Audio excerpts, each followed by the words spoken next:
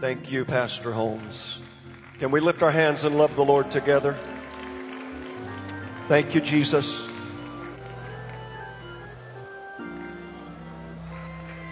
I love you, I love you, I love you, I love you, I love you, I love you, I love you. I love you, I love you, I love you, I love you, I love you. Thank you, Jesus. I love you, Jesus. Thank you, Lord. I would like to say that it's an honor and a privilege to be here. Thank you, Bishop Holmes, for the invitation. I've learned in the past few years, since my first introduction to this church, to love and respect the leadership here.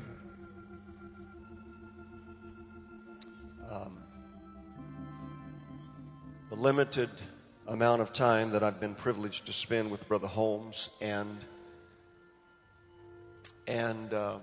watch him as he leads in his church have given me a great respect for him. I've also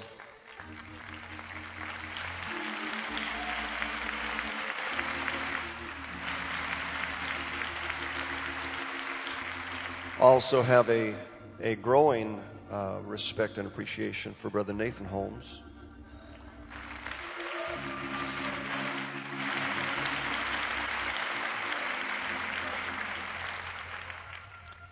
And I want to thank you for the providing the nice room and the snacks, place for us to stay while we're here. If I could, before I read my text, just say something else personal in the way of honoring someone else unexpectedly. 1965, November, Saturday night. We're in revival with Brother Verbal Bean. My mom and dad were separated. I was a 12-year-old boy. And my dad came to church drunk to that Saturday night revival service. Brother Bean finished his message, and some of my friends went with me from the front row where we had been sitting back to the middle of the congregation where my drunk father was. And we began to talk to him and plead with him to go to the altar. The saints gave him wide berth because they knew that Leroy King was not pleasant when he was drunk. He had come to church before and challenged the pastor, caused trouble. But there was one man, one brave soul, who joined with Brother Verbal Bean to go back and talk to my daddy. And before it was over, my drunk daddy, with tears flowing down his cheeks, went to an altar. And he stayed at the altar until he sobered up and repented. He was never drunk again.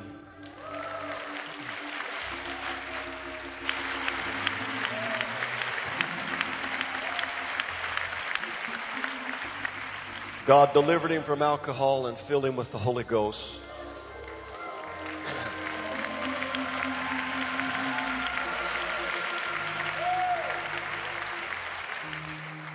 And my dad is still in church and living for God today.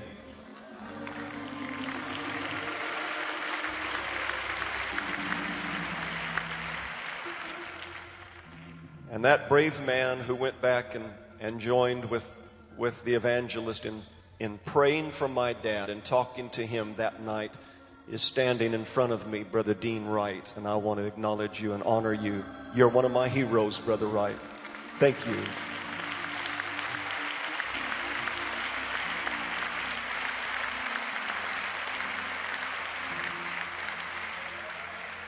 Sister Enzi, that's him standing right behind you. And you never know, saint of God, there are some unsung heroes in Pentecost. And you never know the person that you're burdened to pray for. And a Sunday school teacher, the child that you're dealing with, and an altar worker when you go down and help somebody pray through the Holy Ghost. You never know what you're doing in the kingdom of God. But God knows. Oh, thank you, Jesus. Reading from Hebrews chapter 11, the faith chapter, verses 8, 9, and 10. Hebrews 11, beginning with verse 8. By faith, Abraham, when he was called to go out into a place which he should after receive for an inheritance, obeyed. And he went out not knowing where he went. By faith he sojourned in the land of promise, as in a strange country, dwelling in tabernacles with Isaac and Jacob, the heirs with him of the same promise. For he looked for a city which hath foundations, whose builder and maker is God. Verse 8 said that he went out, not knowing where he went. Abraham was following God and he was obeying God, but he went out not knowing where he was going. The Lord will help me. I'd like to talk to you this morning about the journey. The journey. Lord Jesus, open our ears to hear and open our minds to understand and open our hearts, God, to respond obediently to your word. And we'll give you the praise and the honor and the glory forever. In Jesus' name, amen. God bless you. Thank you, and you may be seated.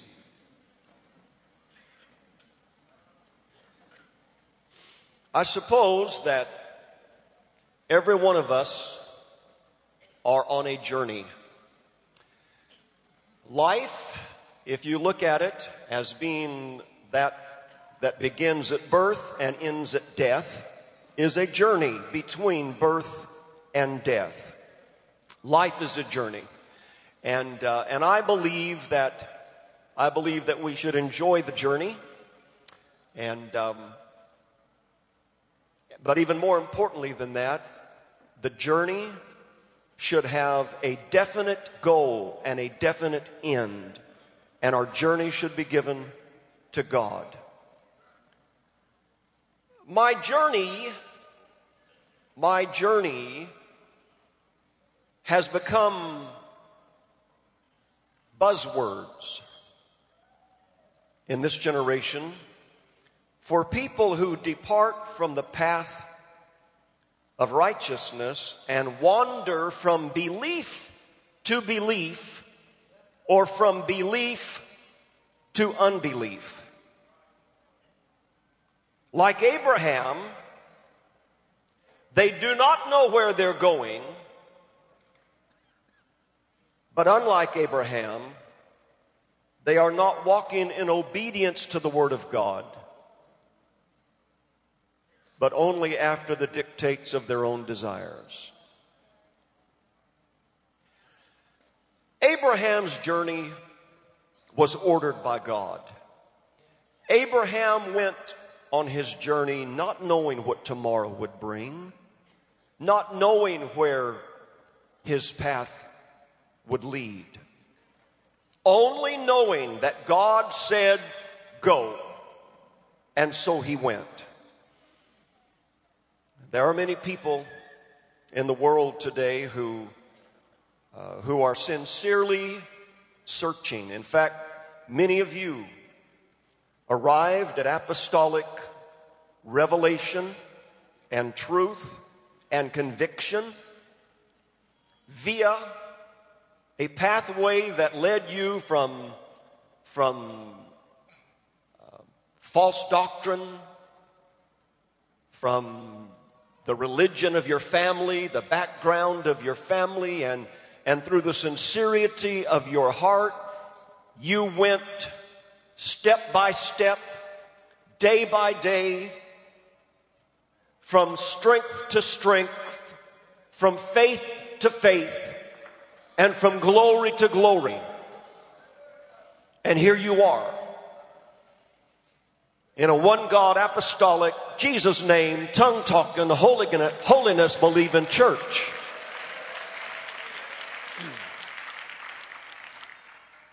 And your journey from this point on is a journey to continue to please God, a journey to fulfill the will of God in your life, to do the work that God has for you, if you're a saint, generally through your local church. And it's a good journey. It's a great trip. Hebrews chapter 11 verses 13, beginning with verse 13, reads like this. These all died in faith, not having received the promises, but having seen them afar off, and were persuaded of them, and embraced them, and confessed that they were strangers and pilgrims on the earth. For they that say such things declare plainly they seek a country. And truly, if they had been mindful of that country from whence they came out, they might have had opportunity to have returned. But now they desire a better country, that is, an heavenly. Wherefore God is not ashamed to be called their God, for he has prepared for them a city. And verse 39 and 40 at the end of the chapter said, and these all, having obtained a good report through faith, received not the promise. God having provided some better thing for us, that they without us should not be made perfect. Abraham obeyed God. Abraham went out not knowing where he was going. Abraham was on a journey. He walked by faith, and he became the father of the faithful. Abraham never found what he was looking for. He never received the promises, but he died in faith, having seen them far off. Abraham, who walked by faith and became thus the father of the faithful, had a faith. The faith that he walked by was built upon hearing and obeying the Word of God. We cannot use the example of Abraham as apostolics to say, I am on a journey and my theology is progressing. Once you have received the revelation of the oneness of God, the mighty God in Christ Jesus, there is no greater revelation in the world.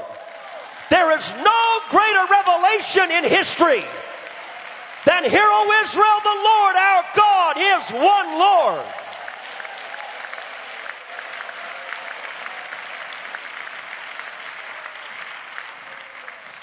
It is one thing for an apostolic to say, I'm on a journey.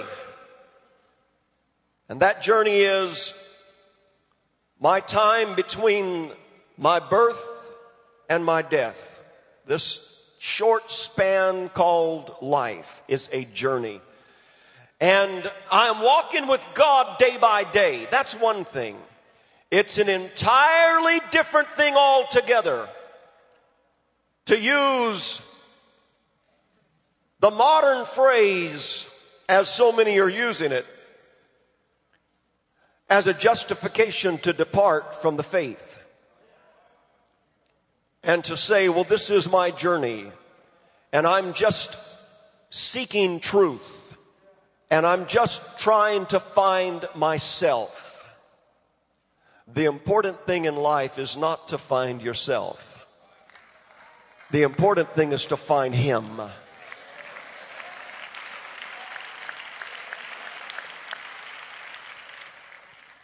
Abraham did not know where he was going.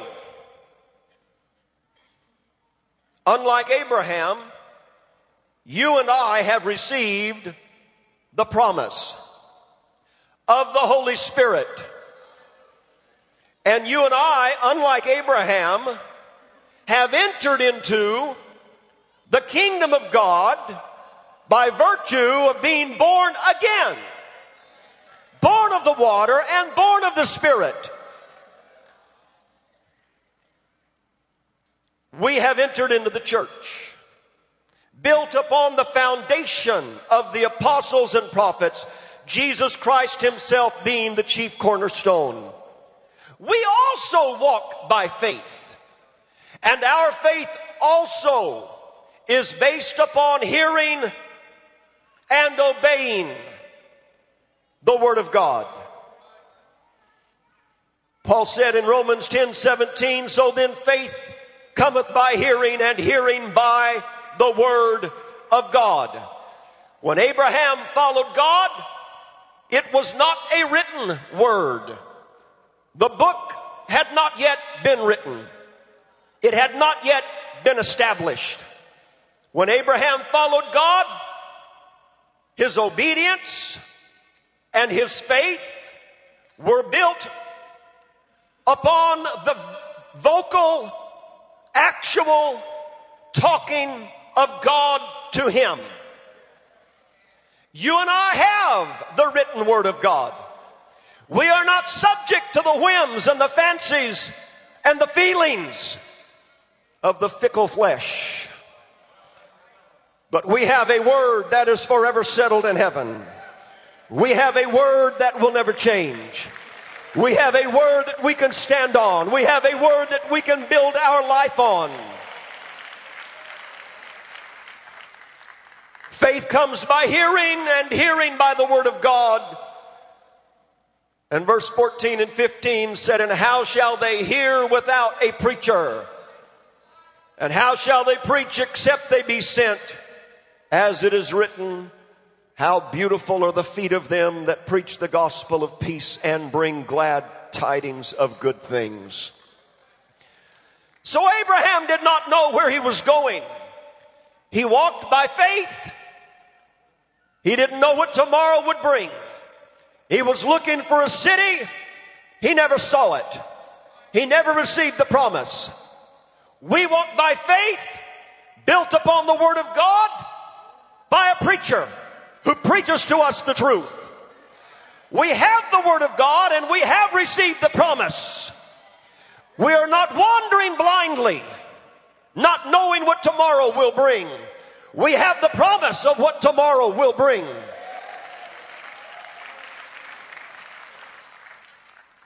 For those who use Abraham's example and say they're on a journey and he didn't know where he was going and they don't either. We're in the New Testament. We've received the promise. You cannot use that example. Only as far as leaving sin, only as far as leaving worldliness and following God. But we have received the promise. What about Paul saying, I do not consider myself to have apprehended?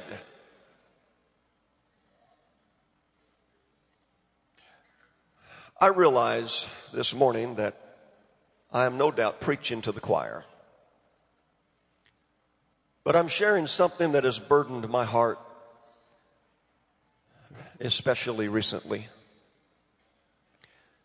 And for those, whether it's a preacher or a saint, maybe a preacher's kid, who are feeling uncertainty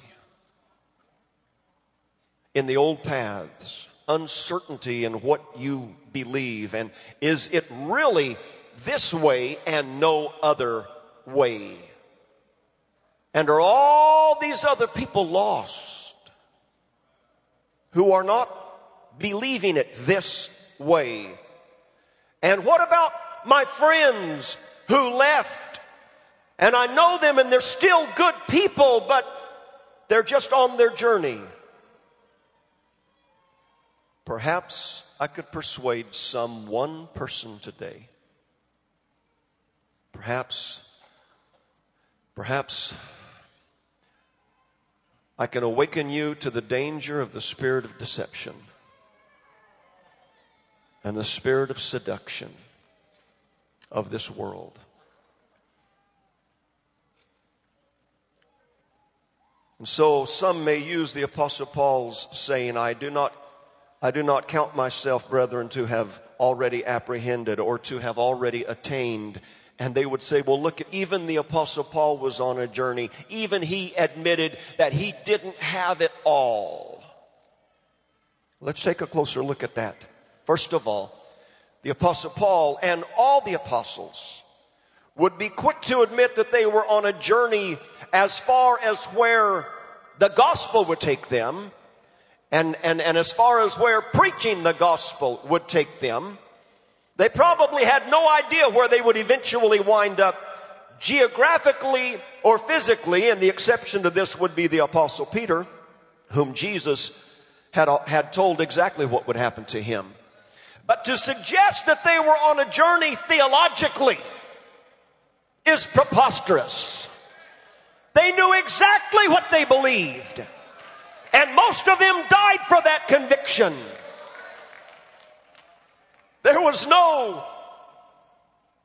With them, there was no wishy-washy, I'm searching for the way.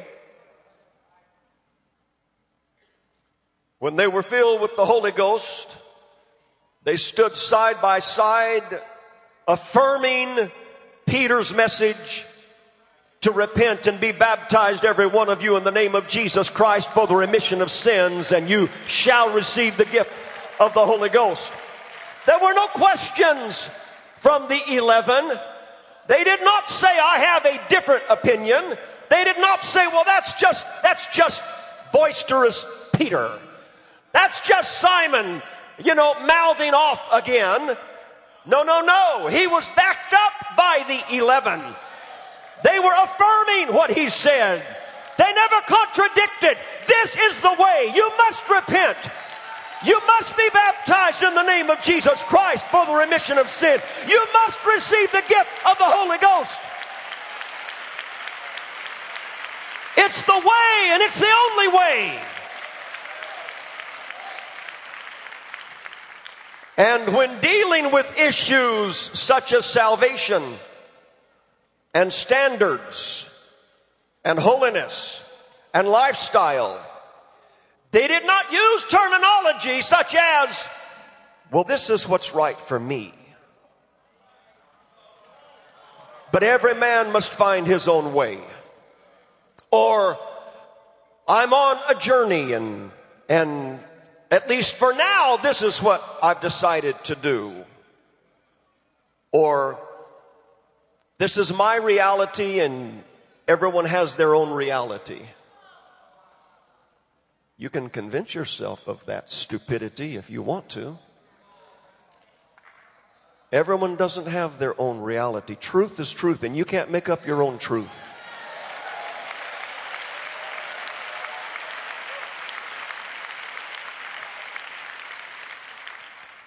The Apostle Paul didn't say, this is the road that I've taken. A way less traveled. And I respect you for the road that you've taken. Nonsense. Listen to the Apostle Paul in Galatians 1:6. He said, I marvel that you are so soon removed from him that called you into the grace of Christ unto another gospel. And he was quick to add this, which is not another. There's no other gospel. Call it what you want to. There's one Lord, one faith, and one baptism.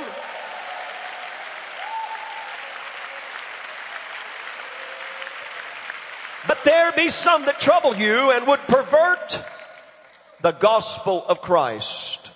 There's a lot of people today perverting the gospel of Christ. So what they wind up with is not the gospel, but a perversion.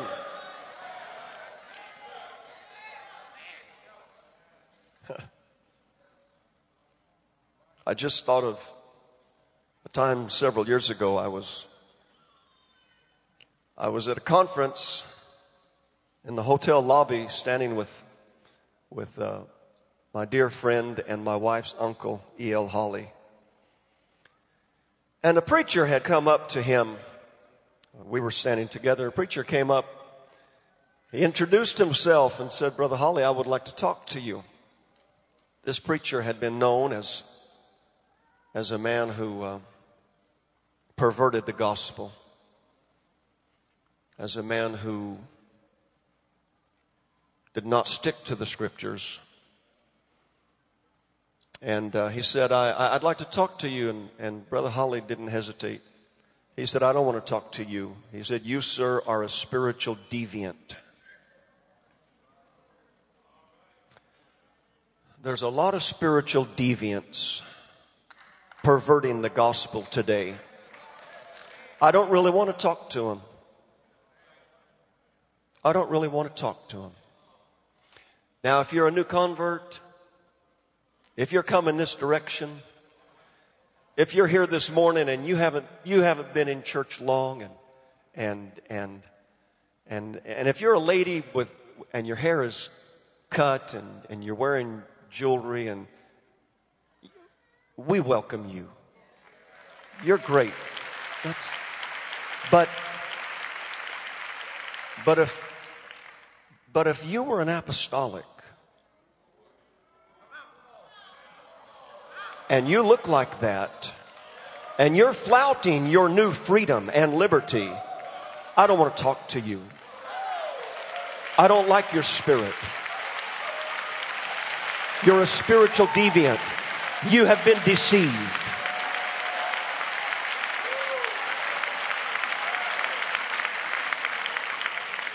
I marvel that you are so soon removed from him who called you into the grace of Christ unto another gospel, which is not another. But there be some that trouble you and would pervert the gospel of Christ. But though we or an angel from heaven preach any other gospel unto you than that which we have preached unto you, let him be accursed. Let him be anathema. Let him be cast away. Let him be a reject. And then he came back and hit it again. As we said before, so say I now again, if any man preach any other gospel unto you than you have received, let him be accursed.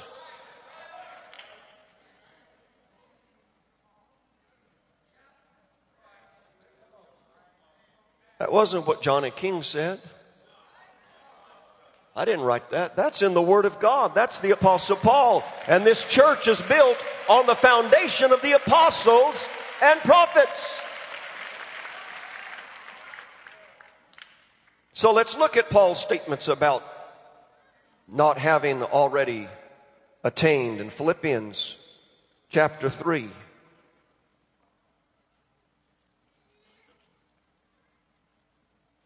Finally, my brethren, rejoice in the Lord. To write the same things to you, to me indeed is not grievous, but for you it is safe. Don't ever get tired of your pastor preaching the same old thing.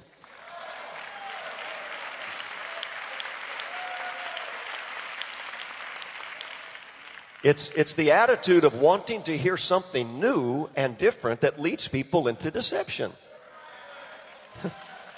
There has been nothing new and different added to the Word of God in 2,000 years. Nothing new. please don't get tired and don't become bored with the same old thing. To write the same things to you, to me indeed is not grievous, but for you it is safe. Beware of dogs. Beware of evil workers. Beware of the concision. For we are the circumcision which worship God in the Spirit and rejoice in Christ Jesus and have no confidence in the flesh. Though I might also have confidence in the flesh, if any other man thinks he has whereof he might trust in the flesh, I more, circumcised the 8th day of the stock of Israel, of the tribe of Benjamin, a Hebrew of the Hebrews, as touching the law, a Pharisee, concerning zeal, persecuting the church, touching the righteousness which is in the law, blameless. But what things were gained to me, those I counted loss for Christ. Yea, doubtless, and I count all things but loss for the excellency of the knowledge of Christ Jesus my Lord, for whom I have suffered the loss of all things, and do count them but dung, that I may win Christ, and be found in him, not having my own righteousness which is of the law, but that which is through the faith of Christ, the righteousness which is of God by faith, that I may know him, and the power of his resurrection, and the fellowship of his suffering, being made conformable unto his death, if by any means I might attain unto the resurrection of the dead. Not as though I had already attained. Attained what, Paul? The resurrection of the dead. I'm not there yet. My race is not run. My course is not finished. My battle has not been fought. There would come a time when Paul could say, I have finished my course. I have kept the faith. I've fought a good fight. But this was not the time, and he had not yet attained unto the resurrection of the dead. He was not saying, I don't know what I believe. He was not saying, I'm still searching for more truth.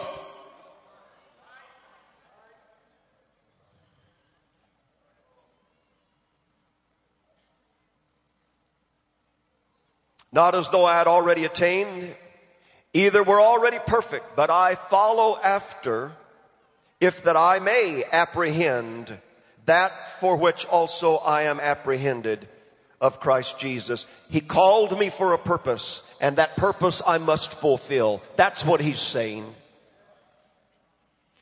Brethren, I count not myself to have apprehended. I haven't attained it yet. But this one thing I do, for do what?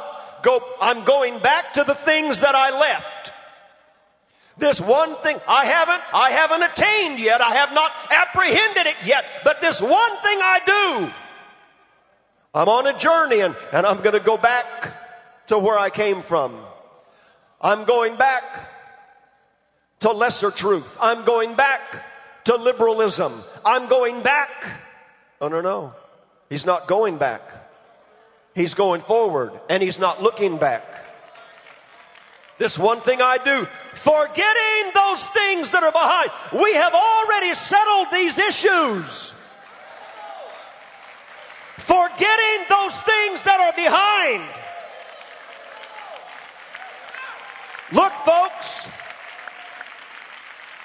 I don't care how much new technology comes on the line. Television and Hollywood is a settled issue. It's behind us. Forget it. We're not revisiting that. Forget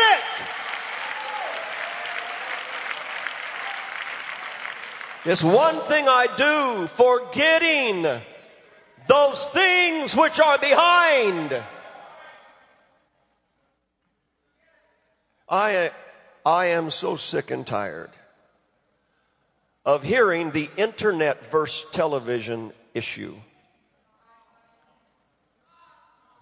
That if you come up to me and try to justify your television watching by saying, well, it's no worse than the internet, I'm liable to puke. I'm sick of it. Now, if that's your conviction, that there's no difference between internet and television, if that's your conviction, then good. Don't have either one of them.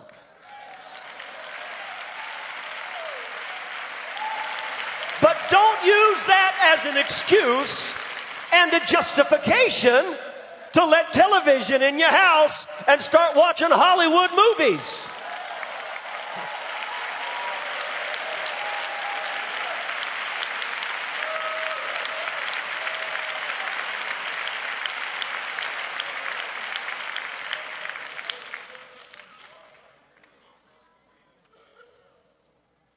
Forgetting those things that are behind.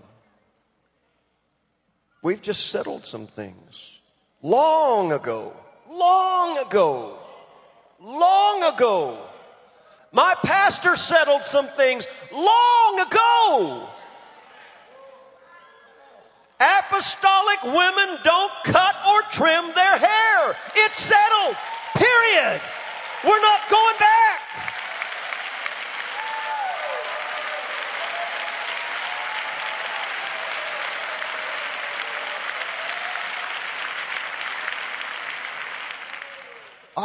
I thought it was settled long ago that apostolics don't color their hair. I thought that was settled. For me, that's settled.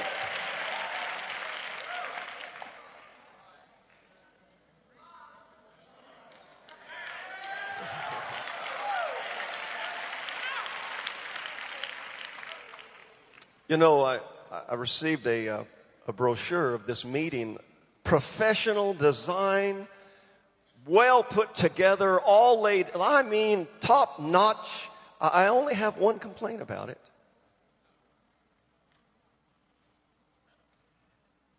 And that's that whoever designed it put a picture of me on the same page with a bald-headed preacher.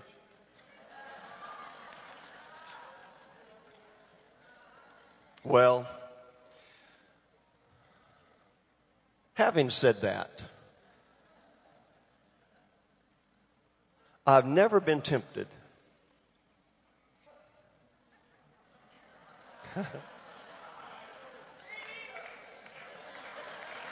I've never been tempted to wear a wig.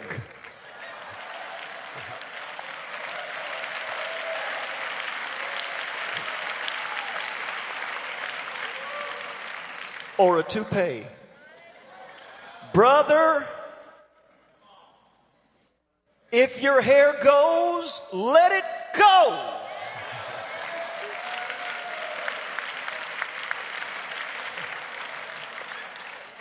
And brother and sister, if your hair turns gray, let it turn gray.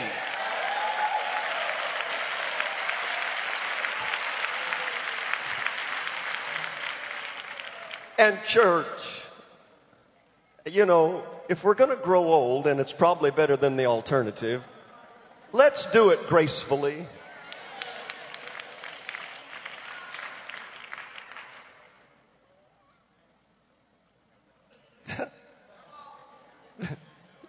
Because you might be able to do something about your hair, but you sure can't do something about everything else that's going wrong with your body.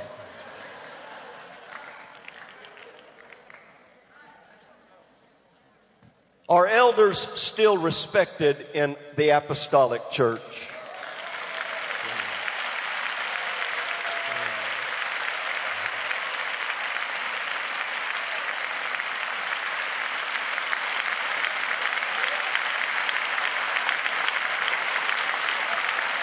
We just have settled a lot of things years and years ago.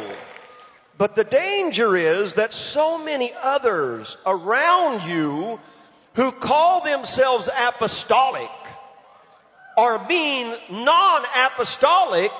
The danger is you begin to think, well, she's doing it and she's doing it and he's doing it. it must be all right because they've been apostolic for 50 years. Well, maybe it would be easier to say and more accurate to say they were apostolic 50 years ago.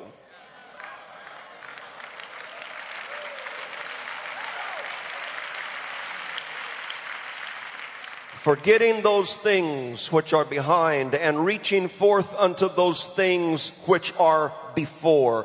I press toward the mark for the prize of the high calling of God in Christ Jesus.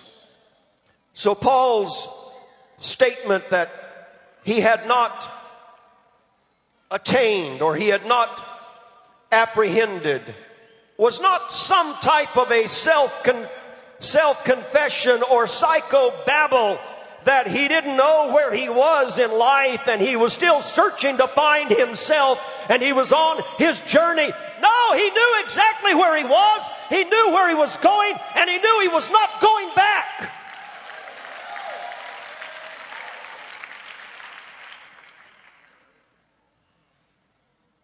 So there are many, no doubt. There are many who identify themselves as apostolics, but who cannot be identified by others as apostolics. There are many who have been lifelong apostolics, but are not holding to what they were taught when they started this race. Following the multitude is never the wisest idea. Jesus said in Matthew 7, beginning with verse 13, enter in at the strait gate. For wide is the gate and broad is the way that leads to destruction, and many there be which go in thereat. Because strait is the gate and narrow is the way which leads unto life, and few there be that find it. Beware of false prophets, which come to you in sheep's clothing.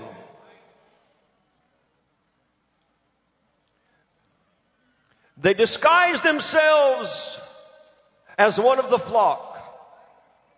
They say the Lord is our shepherd. Beware of false prophets who say I'm apostolic, who say, oh yeah, I'm Pentecostal, who say, oh yeah, I haven't changed the message. I still believe the message.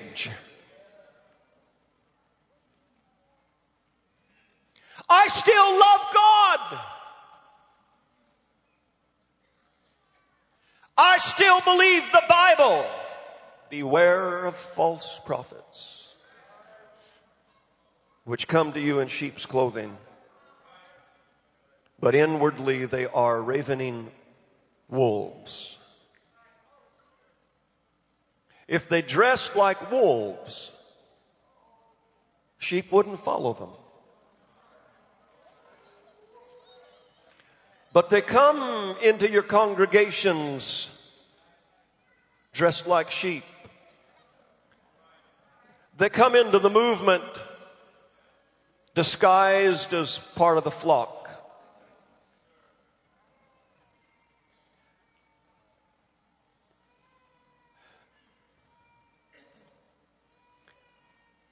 And they spin their stories and their smooth words and their entangling web through their websites and their blog sites and their chat rooms. And they make a traditional apostolic who is simply believing and living and preaching the same thing that they once did. They make them appear uneducated and backward and foolish and in bondage.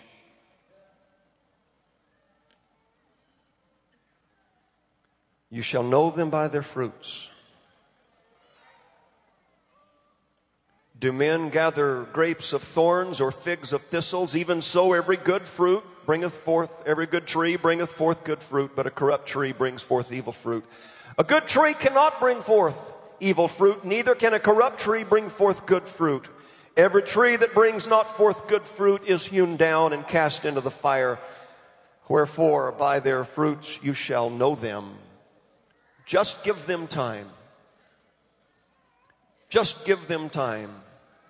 I'm talking about these smooth-tongued preachers. These personable, educated, intelligent, understanding, loving, compassionate, caring preachers who are disguised as sheep. I'm talking about them. I'm talking about these spiritual deviants.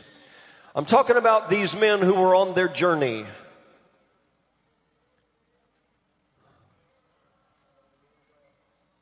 And their journey has taken them away from this book.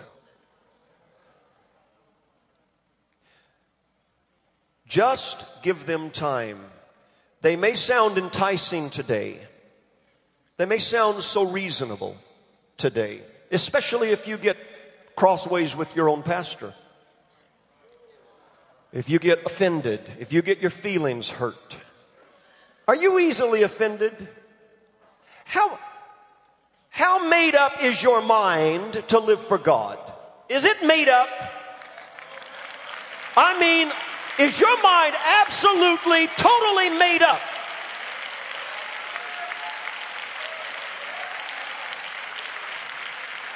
I'm looking for some young people who are 17 years old. Do we have anybody here 17 years old? Would you stand? There's one.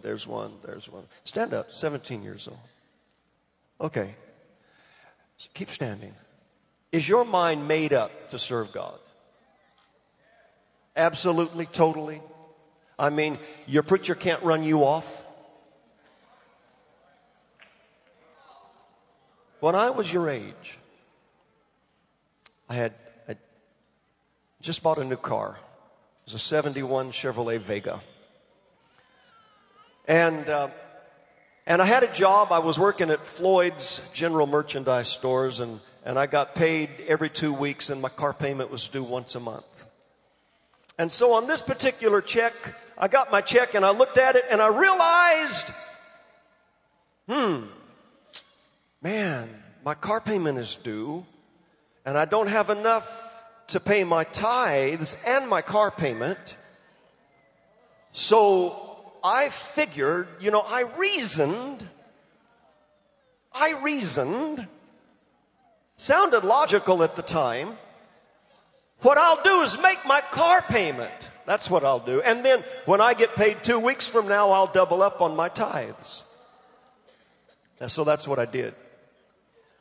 My pastor, who did not take care of the church books, and who was pastor in a church of 300 or 400 people at that time, met me on the street downtown Bakersfield, California. And he walked up to me, and he didn't say, praise the Lord, Brother Johnny.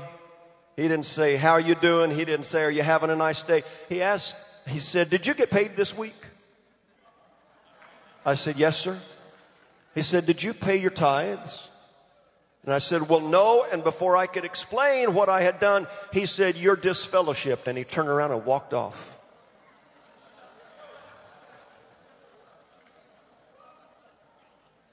Now, if I had been looking for an opportunity to leave church, I guess that would have been as good an opportunity as any.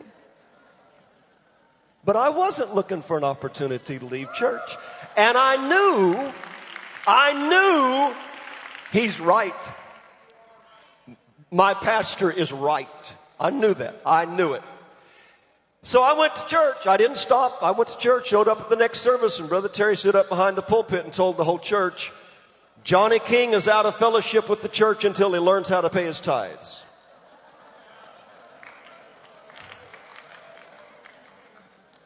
Boy, if I'd been looking for an opportunity, if I'd just been, some people are just waiting. They're just waiting for somebody to ignore them or walk by them and not shake their hand. They're just waiting for the pastor to give them a dirty look. Some people are looking for an excuse to walk out. They're already cold. They're already carnal. They're already looking back. I thank God for a pastor. You can be seated. I thank God for a pastor who cared enough about a 17-year-old boy to tell him the truth. And I also thank God for a mother and a father who never, while that was going on, never said one word against the man of God.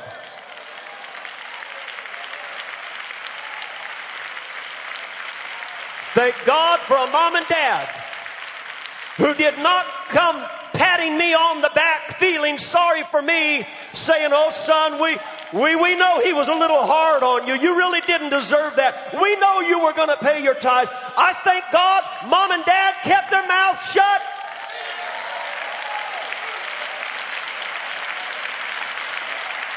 I know what they must have been feeling, but they didn't tell me. They stood behind the pastor.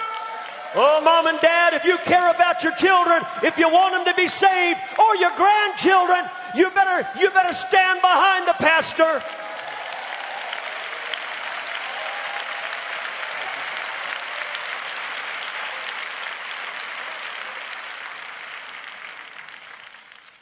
Jesus said, "Not everyone that saith to me, Lord, Lord, shall enter into the kingdom of heaven, but he that what?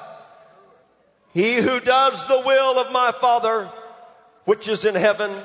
Faith comes by what? Hearing. When we hear the word of God from the mouth of a preacher, faith is born into our heart. When faith comes, it produces what? Obedience. Faith comes by hearing. Obedience comes by faith. Abraham walked with God. He obeyed God. He was the father of the faithful. His faith was built on his obedience to the word of God. Our faith is built on our obedience to the word of God. We hear the word. We believe the word. We do the word. Jesus said, "Many will say to me in that day, Lord, Lord, have we not prophesied in thy name, and in thy name have cast out devils, and in thy name done many wonderful works? And then will I profess to them, I never knew you. Depart from me, you that work iniquity." Deception and seduction go hand in hand.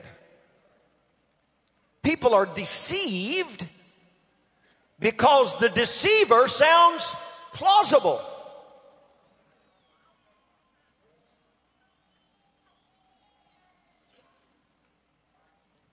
Who would believe the deceiver if the deceiver wore a sign around his neck saying, "I'm a liar. I am a deceiver"? But he doesn't do that. He says, "I love God. I still believe the message. But I studied this out in the original Greek, and it doesn't mean what we thought it meant."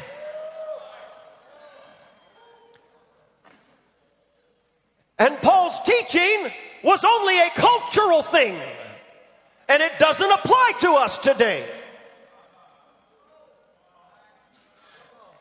You give that man long enough,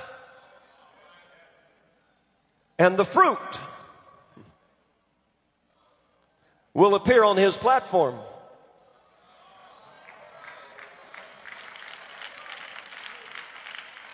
And possibly the fruits will too.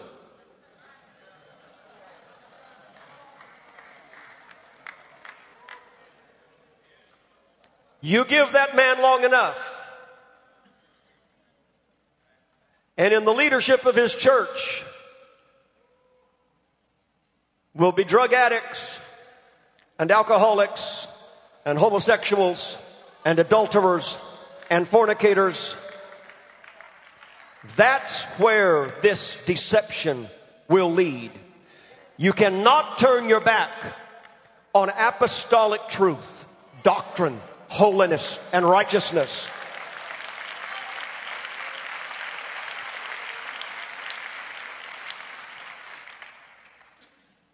The deceiver, therefore, is also a seducer. He makes a lie look like the truth. He himself is deceived. Our security is in the unchanging Word of God. Paul said in 2 Timothy 3:13, but evil men and seducers, some translations say deceivers. A seducer is a deceiver and vice versa. Evil men and seducers shall grow worse and worse, deceiving and being deceived. Deceiving and being deceived. Deceiving and being deceived.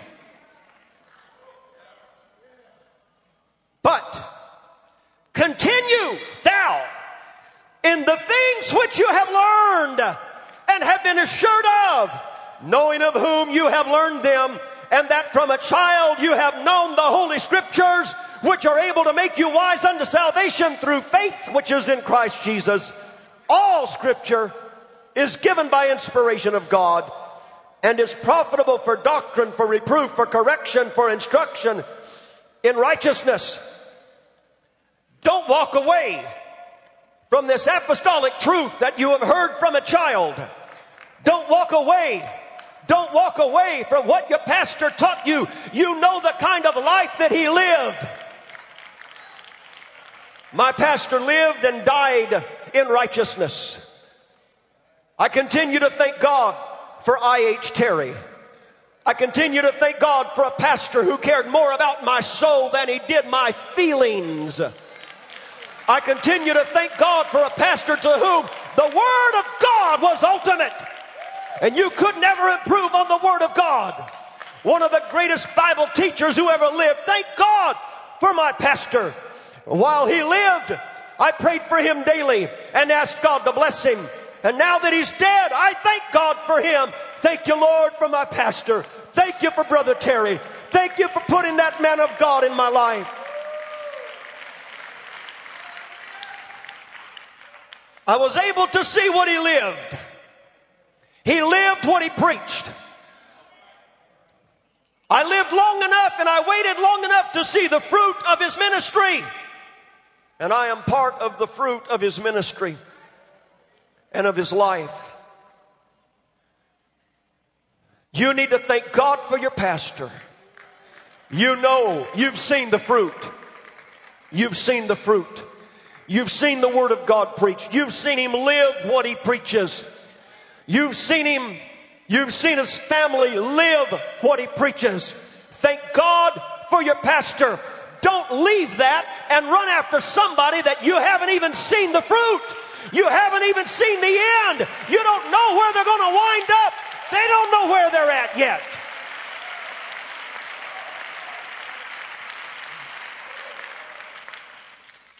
Let me throw this in. I have a feeling that one of the most dangerous things today are all these connections that people are maintaining with backsliders. Their backslidden friends. There was a time when somebody left the church, we didn't go eat with them anymore. When they left the church, we said, you know, I love you, but I'm not going anywhere and I'm not leaving. And I still love my pastor and I still believe this message and our fellowship is at an end.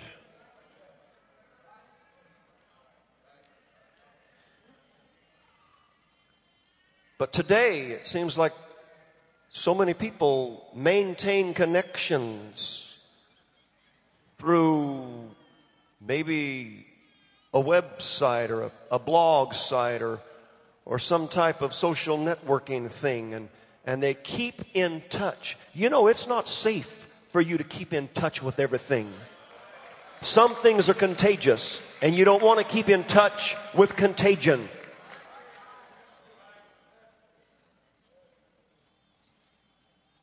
It's not safe for you to let your curiosity get the best of you and say, I want to find out what this preacher's saying over here, and I want to log on to their website, and I want to see what he's saying on his blog. You know what? You just need to pay attention to your pastor. Live what your pastor preaches. Don't worry what some other preacher somewhere else is doing.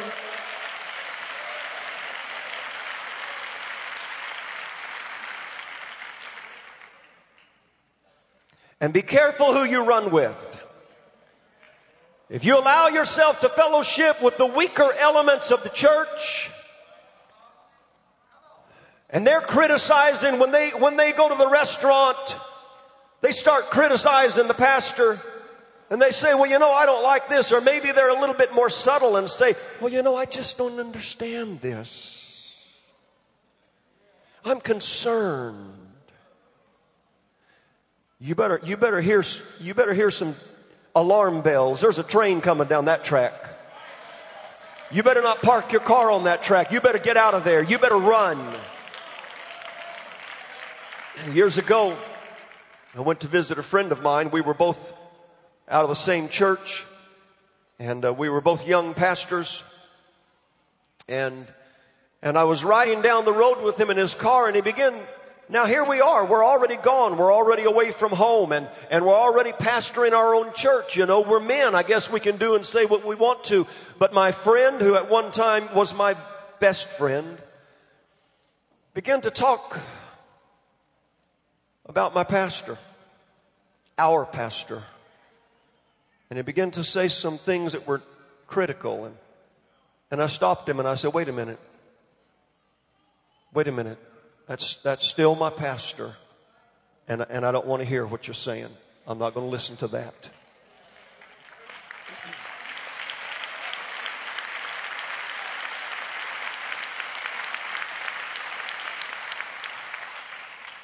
Now watch this. We're still both pastoring.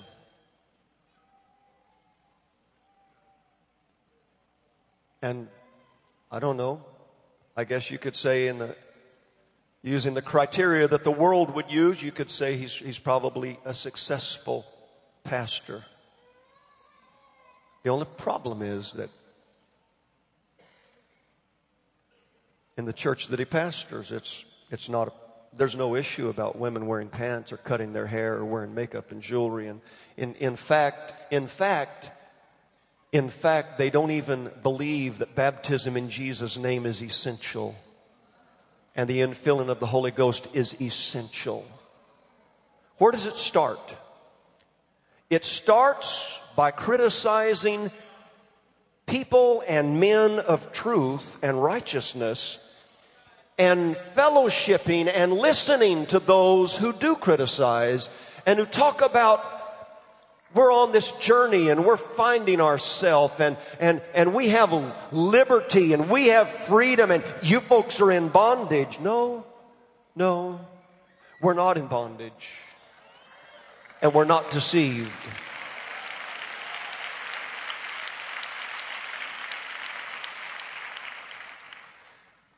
Let's look at the original deception. Genesis chapter 3. Now the serpent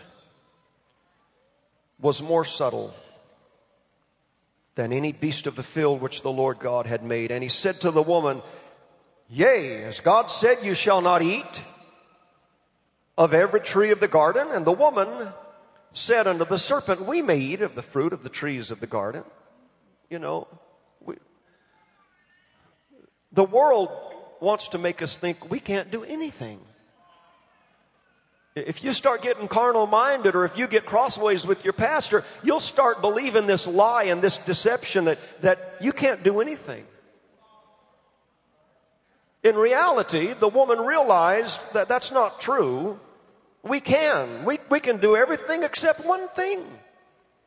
We've got all these trees. Folks, there's so many things that apostolics can do that's fun, wholesome, legal, righteous. Quit your whining. We can't do anything. Grow up.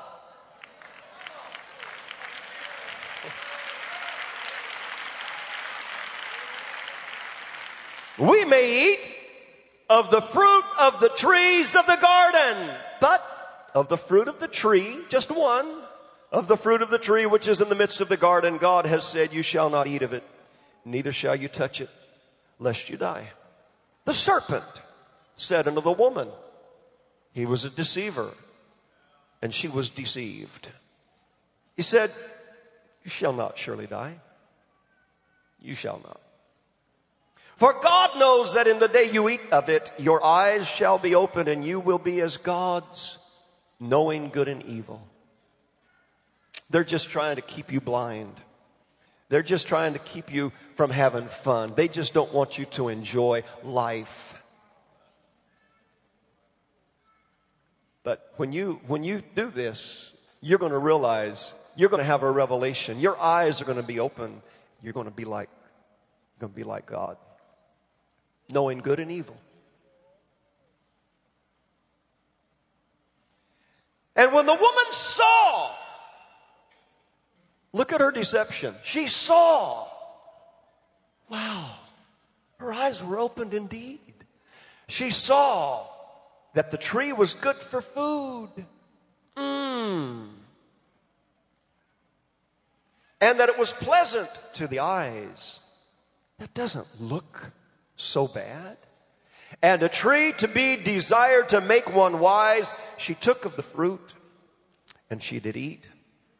And she gave also unto her husband with her, and he did eat. She took it. She was deceived. This is good. Look at it. Just look at it. It looks good. It's pleasant to the eyes. It's good for food. And it's to be desired to make one wise. What could be wrong with that? And deceived, she took it.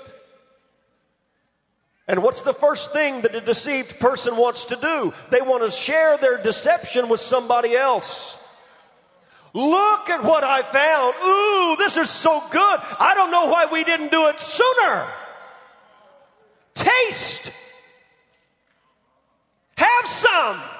Look at me. I'm still alive, aren't I? Look at me. I still talk in tongues. Look at me. I still go to the altar, and I still have tears, and I still feel God. Look at me. Why don't you have some too?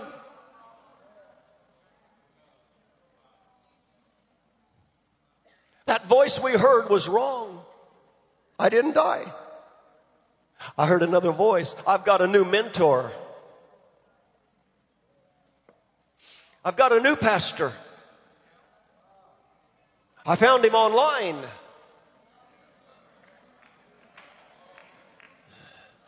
And he says I don't even have to pay tithes.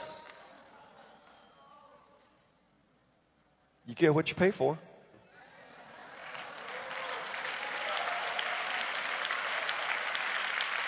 In the past few months, this year, I have been in contact with men who consider themselves apostolics. I'm talking about baptizing in Jesus' name for the remission of sins, Holy Ghost, speaking with other tongues. Some of these men have been apostolic for 50 years and have a long history. Others are brand new apostolics. And in these men that I have met just this year, who are quote unquote apostolics, are those who don't believe in paying tithes, those who believe in the doctrine of universalism or ultimate restitution, that eventually nobody will be lost. Nobody. Everybody's going to be saved. Some who believe in annihilation of the wicked dead and no eternal hell. Some who believe and teach their people not to clap their hands in church at all. Never. And you wouldn't believe the crazy things that are found under or between the parentheses of being apostolic. I sat with an official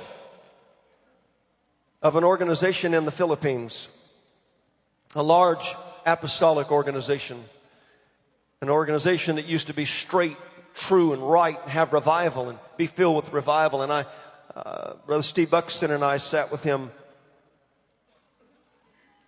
and we questioned because we had heard that so many pastors in that organization now had television, and we questioned, and he shook his head sadly, and he got a resigned look on his face, and he said, I estimate that 50% of our pastors have television.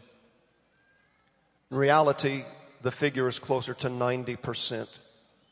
In fact, I was at a recent meeting just a couple of months ago where every single pastor that was there had television. And these were people who used to preach against and teach against television. And this official shook his head sadly and he said, well, brethren, the church is in transition. The church is in transition. And that phrase has gone over and over in my mind since he said it. You know, the truth of the matter is this.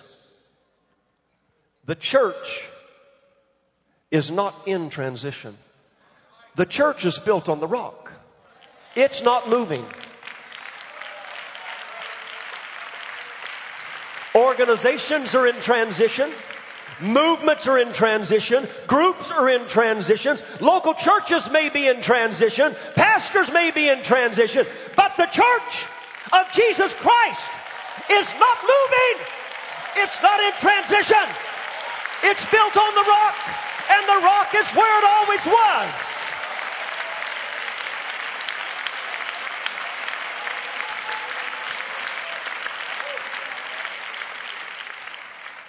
You need to shake some friends. You need to shed some friendships. You need to say goodbye to some people who have already said goodbye to the church. You need to cut your contact with them. Because if you maintain contact, it's going to be this constant. Here, take a bite. Here, why don't you try it? Here, this is what we're doing. I'm saddened by hearing people who used to be strong apostolics, and they're making references to the movies and the movie stars that they're watching, and as though it's their bragging rights to being modern and to being, with it. I'm saddened by that. Are you on a journey? My journey is God's command. I am not wandering aimlessly about, not knowing where I'm going, but I'm walking knowing exactly where I'm going. Psalm 37:23 said, the steps of a good man are ordered by the Lord, and he delights in his way. I want you to look at what Job said in the midst of his greatest trial. Job 23, Job answered and said, even today is my complaint bitter. My stroke is heavier than my groaning. Oh, that I knew where I might find him, that I might come even to his seat. I would order my cause before him and fill my mouth with arguments. I would know the words which he would answer me and understand what he would say unto me. Will he plead against me with his great power? No, but he would put strength in me. There the righteous might dispute with him. So should I be delivered forever from my judge. Behold, I go forward, but he is not there. And backward, but I cannot perceive him. On the left hand where he doth work, but I cannot behold him. He hides himself on the right hand, that I cannot see him. Look at this. Job is hurting. He's in pain. He's wounded. He's suffering. And he can't find God. He can't feel God. He can't reach God. And it's during those times of vulnerability that many people despair and they start looking elsewhere for answers. Don't look elsewhere for answers. When you're going through the valley of the shadow of death, when you're going through a broken marriage and a broken home, when you're going through a tragic sickness or a financial failure, your answers are not to be found somewhere else. Job said, but he knows the way that I take. And when he has tried me, when this is over, I'm going to come forth as gold. And I ask you, from whence does this confidence come? In the midst of trial, in the midst of doubt and confusion and questions and not being able to find God, where does Job get the confidence to say, when all this is over, when I'm tried, I'm going to come forth as gold? The answer is here. My foot hath held his steps. His way have I kept and not declined. Neither have I gone back from the commandment of his lips. I have esteemed the words of his mouth more than my necessary food. Job's confidence was built in this. His word is my solid foundation. No matter what happens, no matter the storms, the winds, the trials, the despondency, the depression, I know what I believe. I'm not changing. I'm not moving from this old-time apostolic message, this apostolic doctrine, this apostolic righteousness. When my trial's finished, I'm going to be all right. How do I know? How do you know when you haven't felt God? How do you know when you can't find God? How do you know when there's no answer to your prayer? I know because His Word said it.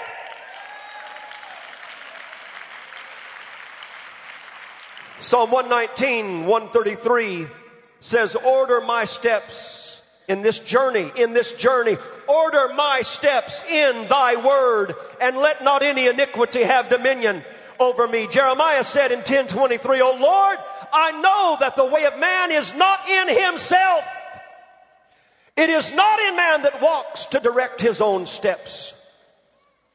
Ladies and gentlemen, none of us are smart enough, intelligent enough, educated enough to walk away from this old-time apostolic message and start to direct our own path. You can't do it. You're going to follow somebody who is a deceiver, who is a seducer, and you're both going to wind up in the ditch. It's not in man to direct his own steps. It's not just, this is the journey that I'm on. No, it's the rock that I'm on. And finally, in Proverbs 4:26 is this injunction that I will leave you with.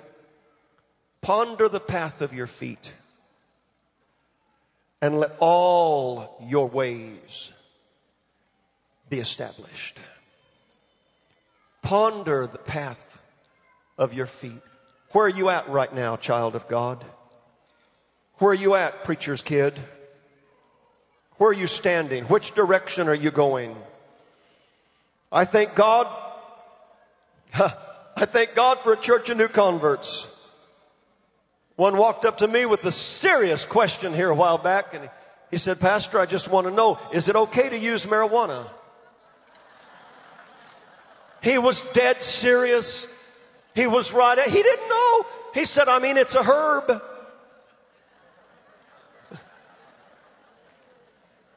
Thank God for new converts that don't have a clue, but they're coming this direction.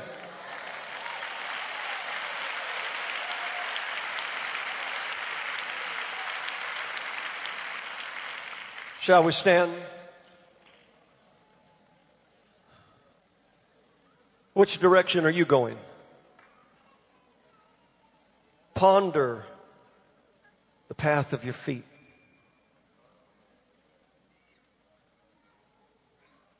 Let your ways be established. Be settled in what you believe. And resist the spirit of deception that is so rampant in our world today. Stand fast and hold fast to what you have, and let no man steal your crown.